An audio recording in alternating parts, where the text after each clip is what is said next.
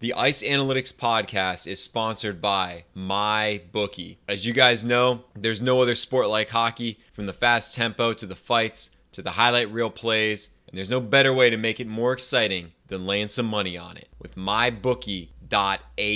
Nobody gives you more ways to win than they do. They have the best payouts and better odds than any other sports book out there. And I wouldn't be telling you this if they weren't the best. And if you join MyBookie now, they will match your first deposit 50% up to $1,000. That means if you deposit $100, you'll get extra $50 of free money. Just use the promo code THPN to activate the offer. Visit mybookie.ag today. Play, you win, you get paid. Just remember to use that promo code THPN. On this episode of Ice Analytics, I'm going to be looking at the different scoring eras within the NHL. What is driving up or down scoring rates? I'm also going to be interviewing Odd Man Rush to get his take on what some of the contributing factors are in more or less goal scoring over time. This is Ice Analytics, which is proudly part of the Hockey Podcast Network.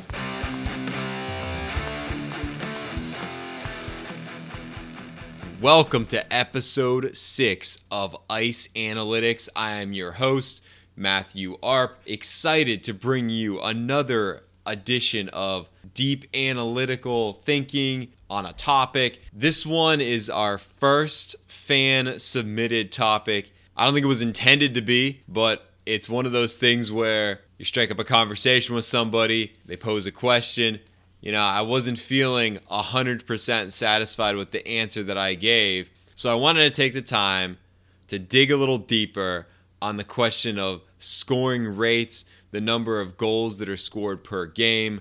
They've gone up over the years. They've gone down over the years. There are several well-defined eras of scoring, the dead puck era, etc., etc. What exactly is driving or suppressing scoring rates throughout the NHL over time? That's going to be followed up with an interview with Odd Man Rush, someone who is doing historical pieces for his YouTube channel, and I really wanted to get his perspective as a student of history of the game and of the league. Let's do it.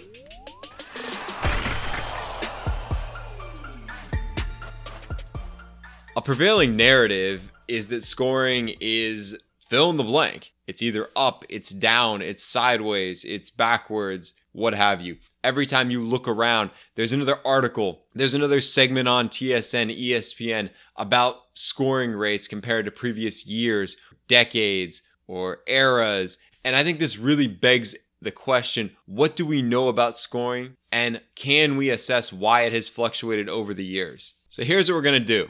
First of all, we're going to look at scoring over time. Just generally speaking, how much has it really changed over time? Then we're going to take more of a historical narrative approach on this topic. And I know this is an analytics podcast, but I think it's really important for this particular topic because it is more in line with a qualitative approach than using a statistical approach. So we're going to look at and survey the landscape of how the NHL has changed over time, big rule changes, paradigm shifts, and then we're going to move to the statistical analysis because I've got an answer for you. I can explain to you by the end of this podcast, you will know without a doubt why scoring rates fluctuate year to year. I can give you the exact, I can pinpoint the exact cause. Right off the bat, scoring has fluctuated significantly over the history of the league. In the 102-year history of the NHL, scoring has ranged from 2.78 goals per game to 9.96 goals per game, with the median number of goals being about 5.7 goals a game. And just for reference, that's actually the same number of goals per game that we've seen this season, in the 2019-2020 season. This is a median season. For most of the league's history, scoring per game has ranged between about 5 goals a game and 6.5 goals a game. But there have been several eras that totally blew this out of the water. From 1924 to 1940, there was significantly less scoring. And from 1978 to 1993, there was a massive spike in scoring. The first thing I want to do is a quick historical analysis looking at these different eras within the NHL. Once upon a time, hockey was born. And for the first 12 years or so, before 1929, it was really a ragtag association. You had the National Hockey Association, which included a couple of Montreal teams, a Toronto team, an Ottawa team. There was some small expansion, but the first season of play in 1917, teams scored an average of 4.9 goals per team. That's 10 goals a game, almost 10 goals a game in the inaugural NHL season. By 1929, that number had declined to 2.8 goals a game. So the first 12 years of the league was very formative in understanding the rules. Obviously, defensive strategy took more of a prominent role. The league recognized that 2.8 goals a game was not a sustainable model. So they actually introduced some additional rules that doubled goal scoring. There were fundamental rule changes, including allowing forward passes in the defensive zone. Before 1928, it was forbidden to pass the puck to a teammate located in front of you. So kind of like rugby, very strange. I can't even imagine what this game looked like in its inception. But here's the kicker. You still couldn't make a forward pass in the offensive zone. That was 1929. A year later, a rule change came into effect that allowed forward passes in the offensive zone. But no passes were allowed across either blue line. They also changed the goaltender puck freezing rule and increased the number of players on the roster from 12 to 15. At this time, or prior to this time, there were players playing 40, 50 minutes a night. It should come to no one's surprise that this doubled goal scoring between the 28-29 and 29-30 seasons.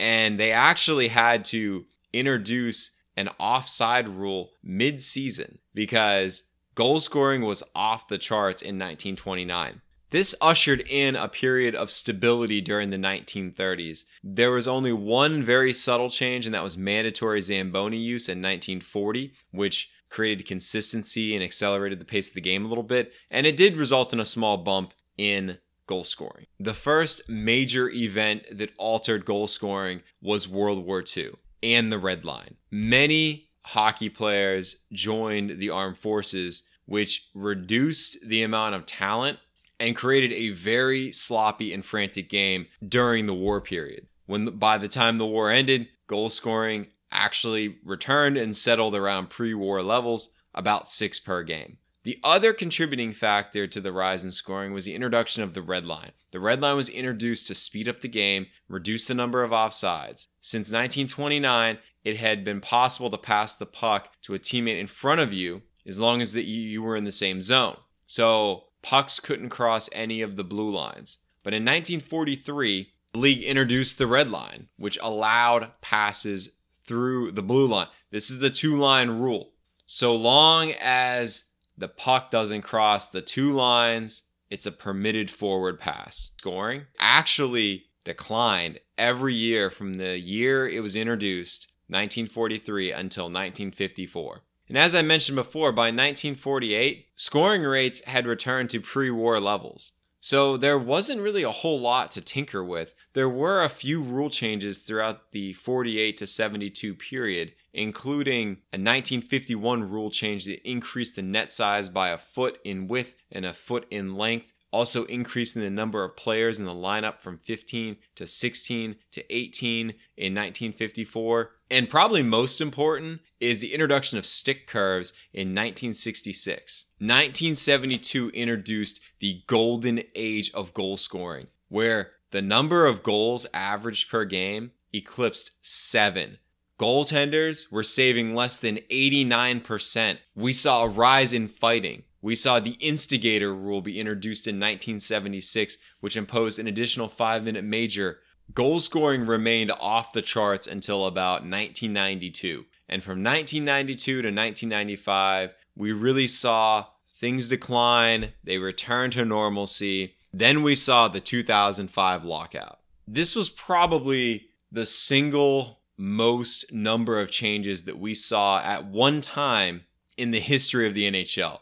The league eliminates the 2-line offside, thus making the transition game between offense and defense even faster. Passes could be made from the defensive zone to the red line. The netminder no longer could leave the net and play the puck thanks to Marty Brodeur. Teams that ice the puck could no longer make line changes. Several new rules were instituted that restricted the size of goaltender equipment, reducing it by over 10%. And what happened was scoring increasing significantly that season. 2005-2006 saw scoring at levels that hadn't been seen the previous decade. But after that season, they've been in decline ever since. And only until about 2016 did we start to see scoring on the rise again. That was a nice story. You got to hear the last 7 minutes about how the rules have changed the game, how some of the rules potentially impacted scoring throughout the league, whether we've seen an explosion of goals or we've seen a reduction in goals. Before the 1963 season, this is all we've got. We don't have a lot of good data going back that far, and that's why we had to rely on more of a historical analysis of, big sweeping rule changes that either encouraged or reduced the amount of scoring throughout the league. But since 1963, there is one metric that explains better than any other why the number of goals scored go up and down throughout the NHL. Not to keep you in suspense, that metric is the power play.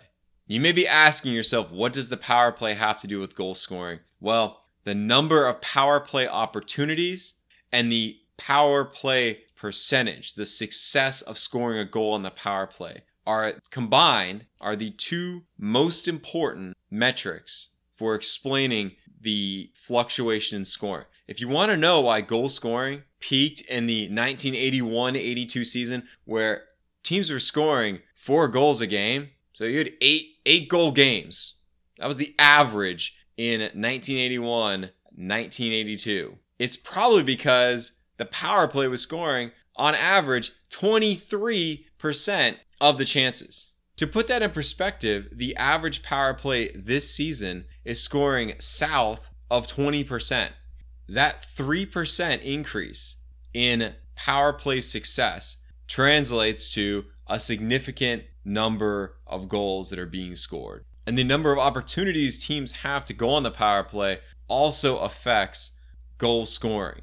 The reason why scoring was off the charts in the 2005-2006 season, the season after returning from the lockout, it's not because teams are so much more efficient on the power play, but they were afforded significantly more opportunities than any other time since the data has been recorded. Since the 63 season, the 2005-2006 numbers blow every other season out of the water when it comes to the amount of power plays that were called, even though the success rate on those power plays was not as high as the mid-80s. So how significant are these things? Well, if you're looking at the number of goals scored per game, power play percentage accounts for a whopping 70% of the variation. If you include in the number of opportunities that you have, as well as your success rate, 82% of the variation in goals scored per game is reliant on those two factors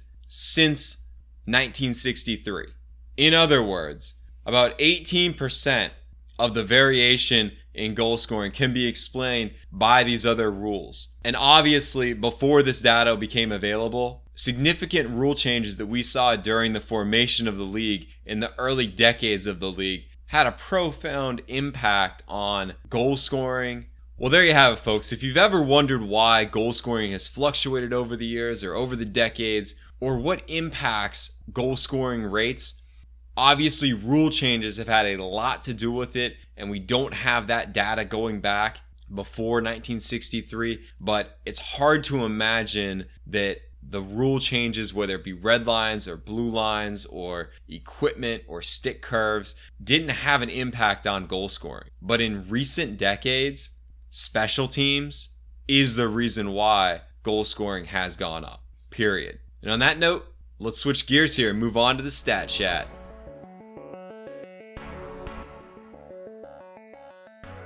Today on Stat Chat, I'm joined by Odd Man Rush. You can find him on YouTube at Odd Man Rush. Also, the Brits on Bruins podcast on the Hockey Podcast Network. You can find him on Twitter at Brits on Bruins. Welcome to the show. Hey, how's it going? Thanks for having me. Oh, I'm doing great. How about yourself? Pretty good. I mean, like we said before we started recording, we've got a bit of a time difference going on here. It's my first guest appearance on another podcast, so I'll be on my best behavior, I promise. I'm going to toss you a softball question early because I think we need to talk about the Bruins here for a second. And they've been a dominant force in the Atlantic Division so far. If you look at the way they're playing this year compared to last year, I mean, their goaltending and defense is been, I feel like it's a standard for them to be near the top of the league in both those categories. But their goal scoring is up this year from last year, even though their expected number of goals is down a little bit. If you haven't fallen asleep yet from all that, how are you feeling about their performance this season? And do you expect any sort of regression throughout the rest of the year? So with the Bruins this year, obviously I've been covering it twice a week, all season long with myself and my co-host. The one thing I'd say about this Bruins team is, at the moment, I'm not quite sure which Boston Bruins team to expect night in and night out. We either get, which we've had for some of this 2020 calendar year recently, we have the team that their depth just cannot score to save their lives. And basically Pasternak, Marchand, Bergeron have to do all the work offensively. Rask and Halak have been solid for the Boston Bruins. They have been absolutely fantastic. I have pitched on Brits on Bruins many times that they should be in the conversation for the best duo of goaltenders in the league as a whole. I think they make a very strong case because when the Boston Bruins defense collapses a little bit and maybe don't do as good of a job as they could do on covering their opposing players, Rask and Halak have to stand up tall. And I think something that this podcast might keep an eye on more so than some of the other hosts on the other shows on the network. Boston don't often outshoot their opponents. And we've noticed a couple of games recently, especially against some of the stronger, bigger teams in the league, like the Washington Capitals and the Islanders. The shots are either really close with the opposing team taking it, or in the case of the Washington game we covered a couple of weeks ago, Washington absolutely shot completely at the Boston Bruins net. I think it was a differential of like 40 shots to 20 or something like that by the end of the final buzzer. So the main two problems, or the main two things that we keep talking about on our podcast, is we need the depth scoring to keep turning up, because the first line, they're doing fine. They have done all season. When the depth scoring turns up, they play great. And the second thing is they need to play well 5-on-5. They've had, for the most part, really strong specialty teams this year. Their power play and penalty kill are usually in the top 5, top 10 in the league this season. It's just, they have the problem that when they do those things right, some other things don't work so well. And when they do those other things, the things I just mentioned don't go so well. They're still trying to piece it all together, and it's been a bit of a roller coaster these last couple of weeks, but they're still doing okay, as you know, by the Atlantic Division standings. They just need to keep going, really, don't they? That's right. One of the things that we've seen this every year at the trade deadline, it seems like the Bruins are buyers. And this year, do you expect that to be the same? I mean, it looks like they're going to have a strong position making the playoffs this year. Probably, I don't want to jinx them, but probably the number 1 seed in the Atlantic. I couldn't see them falling past the 2nd seed in the Atlantic. Do you expect them to do a deadline deal like they have in the past? I mean, don't count the Tampa Bay Lightning out. They're playing very well at the moment, and they've woken up after a bit of a slow start to the season. So if Boston keep playing the way that they're playing and Tampa keep playing the way that they're playing, I could see us dropping to 2nd. And of course, we've got the Maple Leafs that have jumped up recently with the hiring of Sheldon Keefe. So it's going to be very interesting to see where that 1, 2, 3 slots with the 3 different teams. But in terms of the trade deadline, it's a tough situation for the Bruins because they're on the lookout for that secondary scoring. They obviously picked up Charlie Coyle at the trade deadline last year. They've now signed him to a big extension. He's really happy to be part of the Bruins. He's not really scoring as much as I and maybe some other Bruins fans might have hoped, but his playoff run last year has kind of made up for that if they get back to the playoffs, which they should do. And Charlie Coyle picks up his scoring tear like he did last year, then it should work out fine. The problem is they don't have much salary cap space. and they have several key restricted free agents that are coming up, or unrestricted free agents. Torrey Krug is a big guy they definitely should sign. We're not sure whether it's a lock-in for them to re-sign him or if they're going to see how the season goes, but I'm very much a big fan of Torrey Krug in the black and gold of the Boston Bruins. He needs to be re-signed to this team. He's basically their quarterback on the power play. Their power play is the third, I think, at the time of this recording, third ranked power play in the league. Like, he's a big part of that. He's usually getting the primary or secondary assists on any goal that's scored on that first power play unit. In terms of whether they're going to buy at the deadline, it's tough because they have the behemoth contract of David Backes that they could really do with getting rid of. There's $6 million there that they could put into a reliable depth scorer to help make their playoff run even stronger. It's kind of, they've got about a million different things to juggle at the moment, and the salary cap is kind of the biggest one.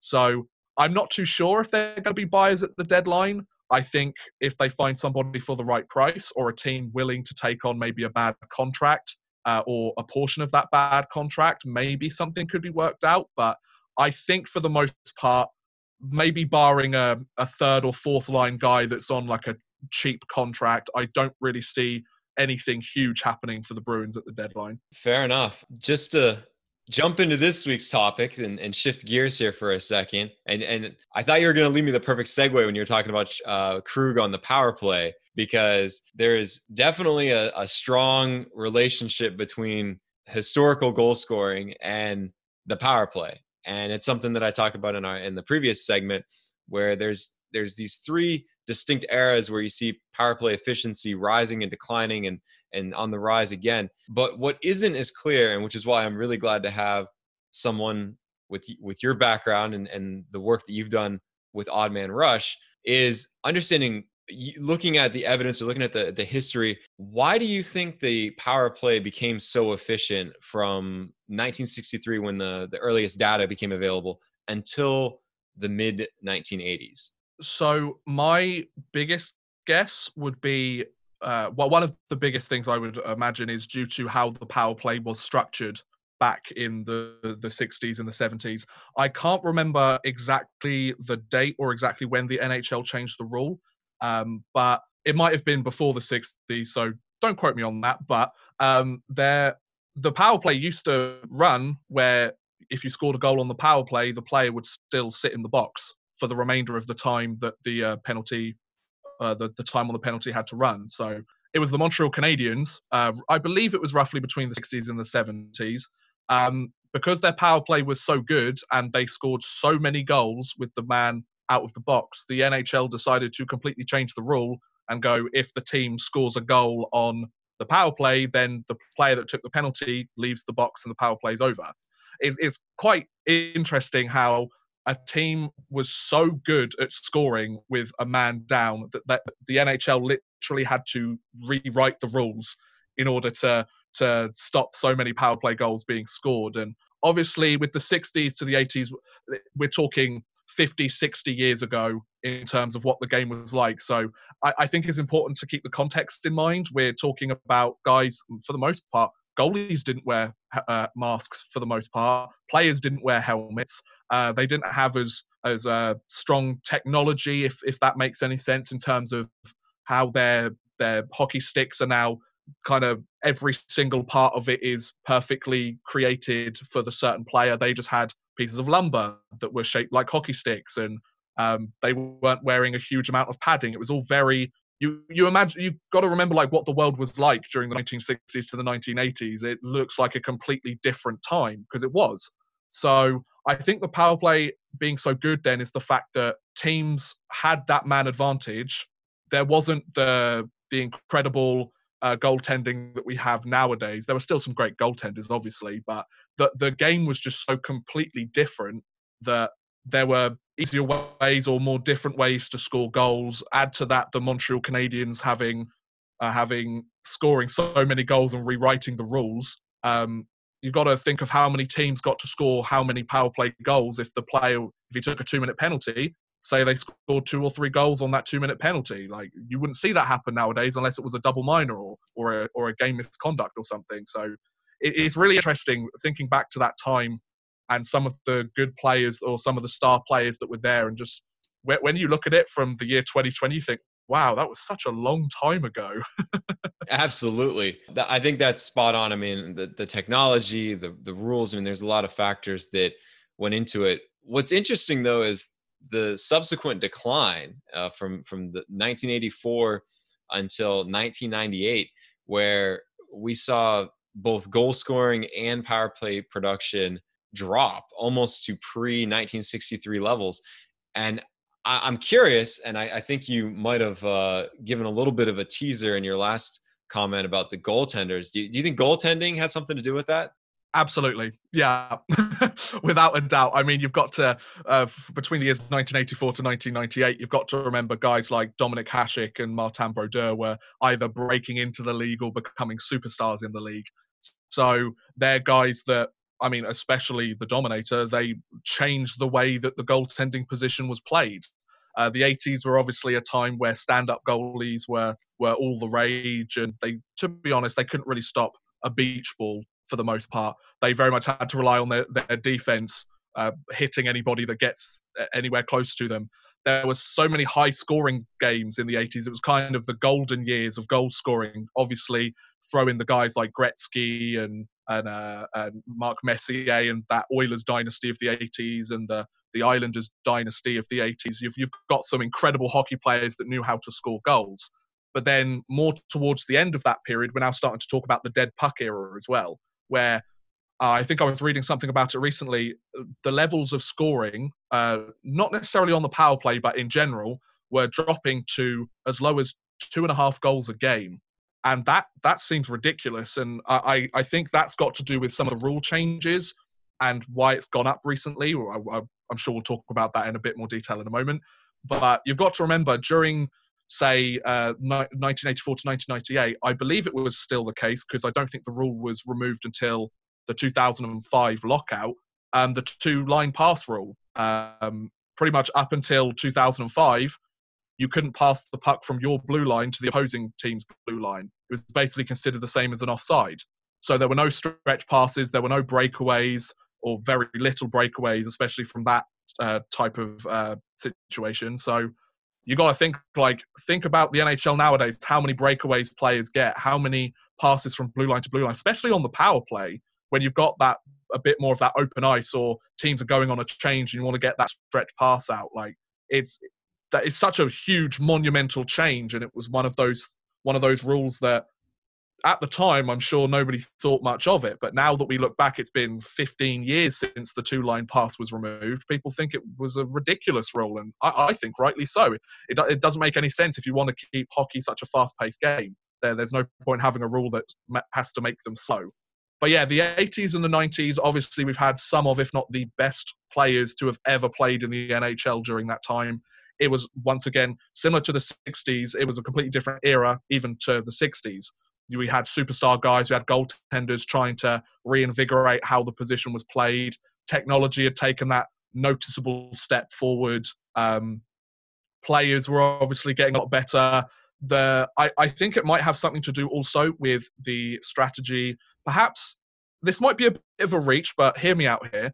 The Red Army hockey team, obviously, the Soviets, this was obviously their heyday. The 70s to the 80s was obviously their most successful, or the most successful period in hockey history. They were the most successful international team. Their philosophy was obviously make sure everyone touches the puck, pass it first, and then find the perfect opportunity to score. Back then, when the NHL were playing the Soviet Unions, it was all about get your superstar up the ice, let him score the goal, let him do the work. You've got their superstars for a reason. So that kind of mentality of it's a team game, and make sure that if there's a good opportunity to pass that puck, don't worry about taking it all the way up the zone by yourself. That kind of bled into the NHL as well. And rightly so. Obviously, we had Soviet players moving over, and coaches obviously seeing how this game was played and going, well, we can't stop it, so we have to, if you can't beat them, join them, in a sense. So I feel like, as a long-winded answer, that's essentially why there was a bit of a change in the 80s and the 90s, you know? No, I like that. That makes a lot of sense when you think about it. The effect that European players had on the NHL, which was prior to that more of a North America game, and the styles were a lot different. Absolutely. The styles were completely different, and the interesting thing is, the leader of the Soviet Union at the time, Stalin, which we're talking way back in the past now, aren't we? The whole idea about the Soviet Union team came about.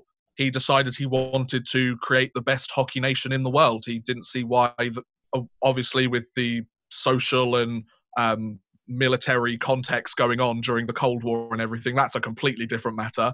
But he wanted to show Russian dominance in the way of sport, having the biggest, the strongest, the most talented men and hockey players in the world. And for the most part, they achieved that. So I think it's quite impressive. And then obviously you had guys like Jari Kurri coming over. You had these Finnish players, these Scandinavian players starting to bleed their way into the NHL. They had their own European style of playing.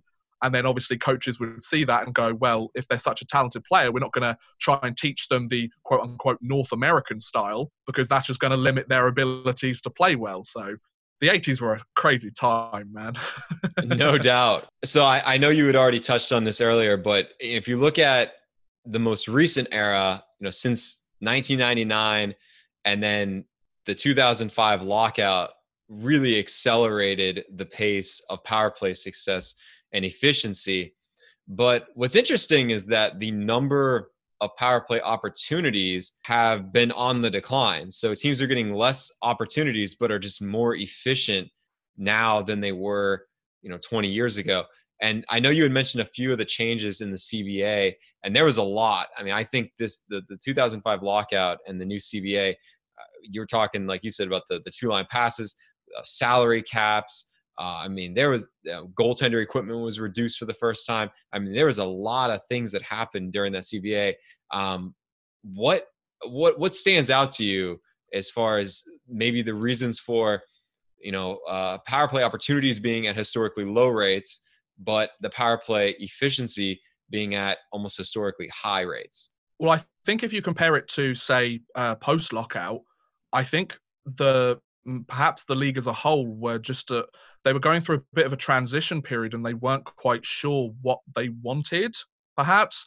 Nowadays, just take sort of post-lockout or even from 2010 to 2020, concussions are a thing now. The player safety has become, even though some suspensions and calls might not suggest it, player safety has become the most important thing, or appears to be at the utmost importance for the National Hockey League, making sure that concussions are limited as much as possible. Players that are showing symptoms of concussions or any type of other injuries related to maybe not so obvious when you look at them, they're kind of at the forefront of everybody's minds. Obviously, we've had over the last sort of 4 or 5 years, hooking calls and slashing calls have been more refined. Even just tapping a player's gloves with a stick nowadays can result in a hooking call. If you said that in 1999, everybody would have thought you were crazy. Like that's just a normal play that happens. We hear so many ex-players during the sort of the late 90s to the early 2000s reminiscing about how they used to play the game and saying the stuff that happened nowadays, like that was commonplace. I remember when Conor McDavid scored his incredible goal when he moved past Morgan Riley and got it past Frederick Anderson, there were a lot of players talking about comparing some of the best goals ever in NHL history. And one of them was talking about Mario Lemieux back in his heyday and how there was one goal that he scored where he'd been slashed like 5 different times. But back then, that didn't mean anything. Nowadays, there would have been a double minor called on it. It's just the game's changed so much recently. Player safety is such an important part of the game nowadays because we have examples of ex-players potentially suing the National Hockey League because they feel like the league didn't do enough to make sure that their health was put at the forefront. And it's all about public perception as well. If the league is seen to not be doing enough to take care of these players and take care of their players and their injuries, and obviously the Players Association, that's like their primary purpose. Yeah, it's just strange to see. Like 1999 to say the 2005 lockout, I feel like the league wasn't quite sure. It was kind of in a bit of a transition period.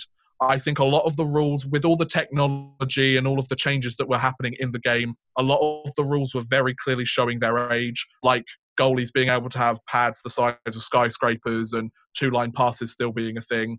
I feel like the league was kind of trying to figure out what needed to happen next. It was kind of looking, obviously, like we've talked about the 1960s and the rules like the player can come out of the box. Obviously, a very big change. We talk about the 80s, the goal-scoring heyday. Players now starting to figure out how to play what we see now as the butterfly hybrid goaltender position. You look at the 90s, all of that stuff is still happening, but for a lot of it, the rules have stayed the same. And then you're seeing the two sides kind of headbutt each other a little bit. One side is going, oh, but we need the two-line pass rule. But the other side is going, but our players are just too fast now.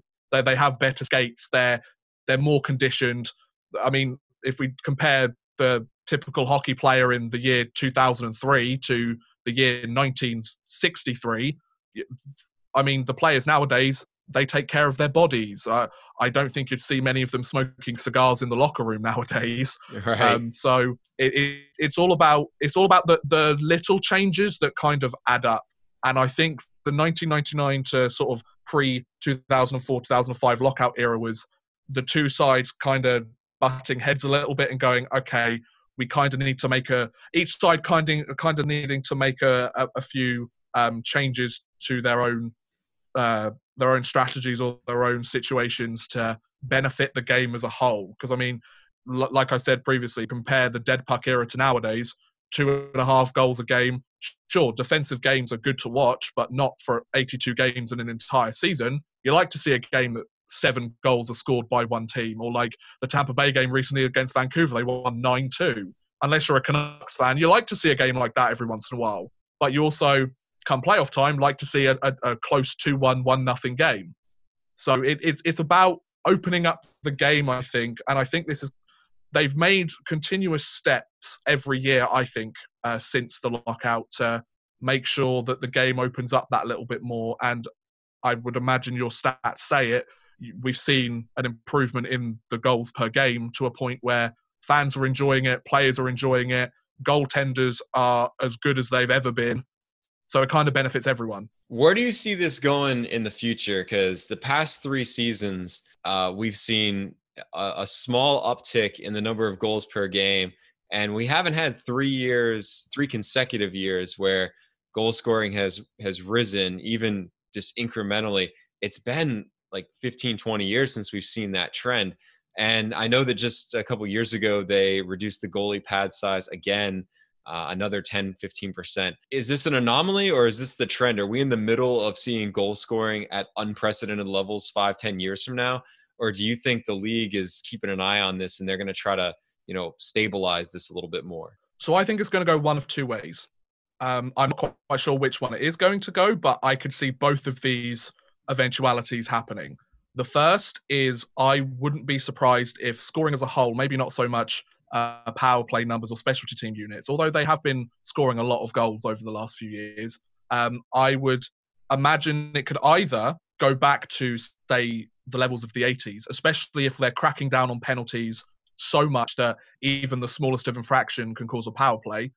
And because the players are so much faster, they're so much more talented, they have so much more skill compared to some of the players back in those days. Obviously, you had the superstars back then, but you could see, like, obviously, there's so many comparisons between Conor McDavid and Wayne Gretzky. I mean, some warranted, some maybe reaching a little bit, obviously. I could definitely see the numbers perhaps even going back to the 80s where goaltenders are struggling to find a way to keep the puck out of the net. We're obviously seeing recently, maybe over the last 5-10 years, tip-in goals and deflections have become more of a thing as opposed to straight wrist shots or slap shots or snap shots even. So I could see it going potentially that way where goal scoring has an absolute renaissance and we see a goal scoring go up each year for like 5 to 10 years and then maybe they have to rein it back a little bit because every team's scoring 5 goals a game. Going back to the good old days, as some people might call it. Right. Or there might be the situation where the league goes, okay, we've now got things at a really comfortable level. We've got these close defensive games. We've got these big blowout games, which, I mean, whether teams like them or not, fans love a game where 10 goals are scored by equally over both teams. Like, they love those kind of games, even if it's like a 6-5 overtime game.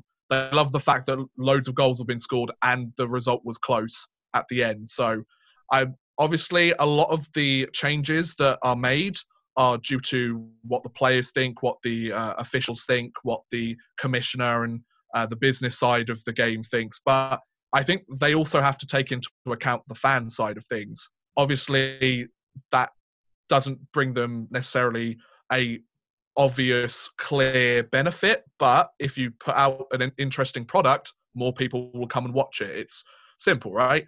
But I think it's either going to go the 80s, maybe more of a scoring renaissance. Maybe we see some changes to how the game is played again. Obviously, take, for example, Andrei Sveshnikov. He's scoring Michigan goals or lacrosse moves every other game by the sounds of it nowadays. So that had never happened in the NHL ever. So I feel like that's a kind of microcosm of some of the differences we have in the NHL nowadays. Fighting is down, obviously. So it's more about the speed and skill rather than the size and strength for the most part. Obviously, those players have their place in the game still and they're useful, but it's either going to go really, really continue to keep going up, which I am more leaning towards based on the rules that they're putting in, how much care a lot of these athletes are taking with their body and their workout routines and making their practice in the off season.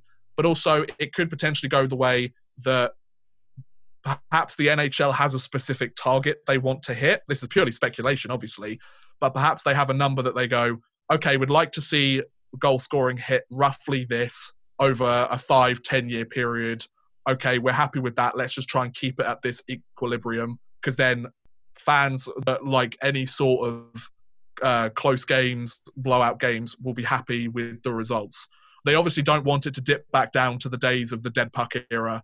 I think the one concern is if they keep going with cracking down on some of these rules, there may be a situation where goal scoring does drop. But then again, a lot of the rules they implement are to try and give teams more power play opportunities. We obviously have looked at the offside rule on power plays and disallowed goals, and goaltender interference is still a very grey area, even though they say it's not, but it definitely is. So it could go one of several different ways, I think, is the short answer. But in my opinion, I think it could continue to creep up, and I think it would be better for the game to do so. All right. Well, I gotta say I really appreciate that. That's some good insight, and I'm gonna give you the mic for a second. If you have any final thoughts you want to share, or anything you want to plug, any projects you're working on, or any shout outs you want to have. Oh, thank you. So check out Brits on Bruins. It's the show I do on the Hockey Podcast Network. Me and another Brit talk about the Boston Bruins. Interestingly, we're recording this the day after Brad Marchand completely whiffed on a shootout goal, which the Boston Bruins have been having a lot of problems with this season already. So if you want to hear two British guys take on the Boston Bruins season so far, then check out Brits on Bruins on the Hockey Podcast Network. Also, feel free to come and check out my YouTube channel, Odd Man Rush. I upload hockey videos. I'm a huge hockey fan. I get a lot of people very confused when they hear my voice. Some people think I'm Australian. Some people think I'm Scottish, which I'm not, but it's interesting to see what people think. I upload all sorts of videos. I look at past players that were in the league and see where they've gone or whatever happened to them, which is actually the name of the series, Whatever Happened To. And I do a lot of interesting stories and the history of the NHL and interesting careers from certain players that might not be in the public eye, but something really cool happened to them during their career. I've got a really interesting one hopefully coming up later this week about the shortest debut in NHL history, which actually stands at 2 seconds before the player was ejected from the game. So that's going to be a really interesting one. I've been looking at it a lot, and it's a guy that you wouldn't expect to be the person because he's kind of a name that you don't recognize as much. But hopefully I've blabbered on enough, and hopefully you've got enough to warrant an episode here. I definitely do. And I just want to say thanks for taking the time and coming on the show and sharing your thoughts on this stuff. Thanks for having me. I'd love to come back on again. I love talking about stats and the history of the game. So you ever need a British opinion on it, you know where to find me. Fantastic. I'm sure we'll be doing this again. Perfect. This brings us to the conclusion of the episode. And this is where I tell you what some of the final thoughts are on this topic. of goal scoring in the NHL. This is a really difficult thing to precisely pin down. There's a lot of variables, there's a lot of moving pieces, some of which are quantifiable and some of which are not. Not to mention, the biggest factor is the game itself. Technology, equipment, strategic improvements by the coaches, players training. There's a lot going on. It's easy to identify the trends.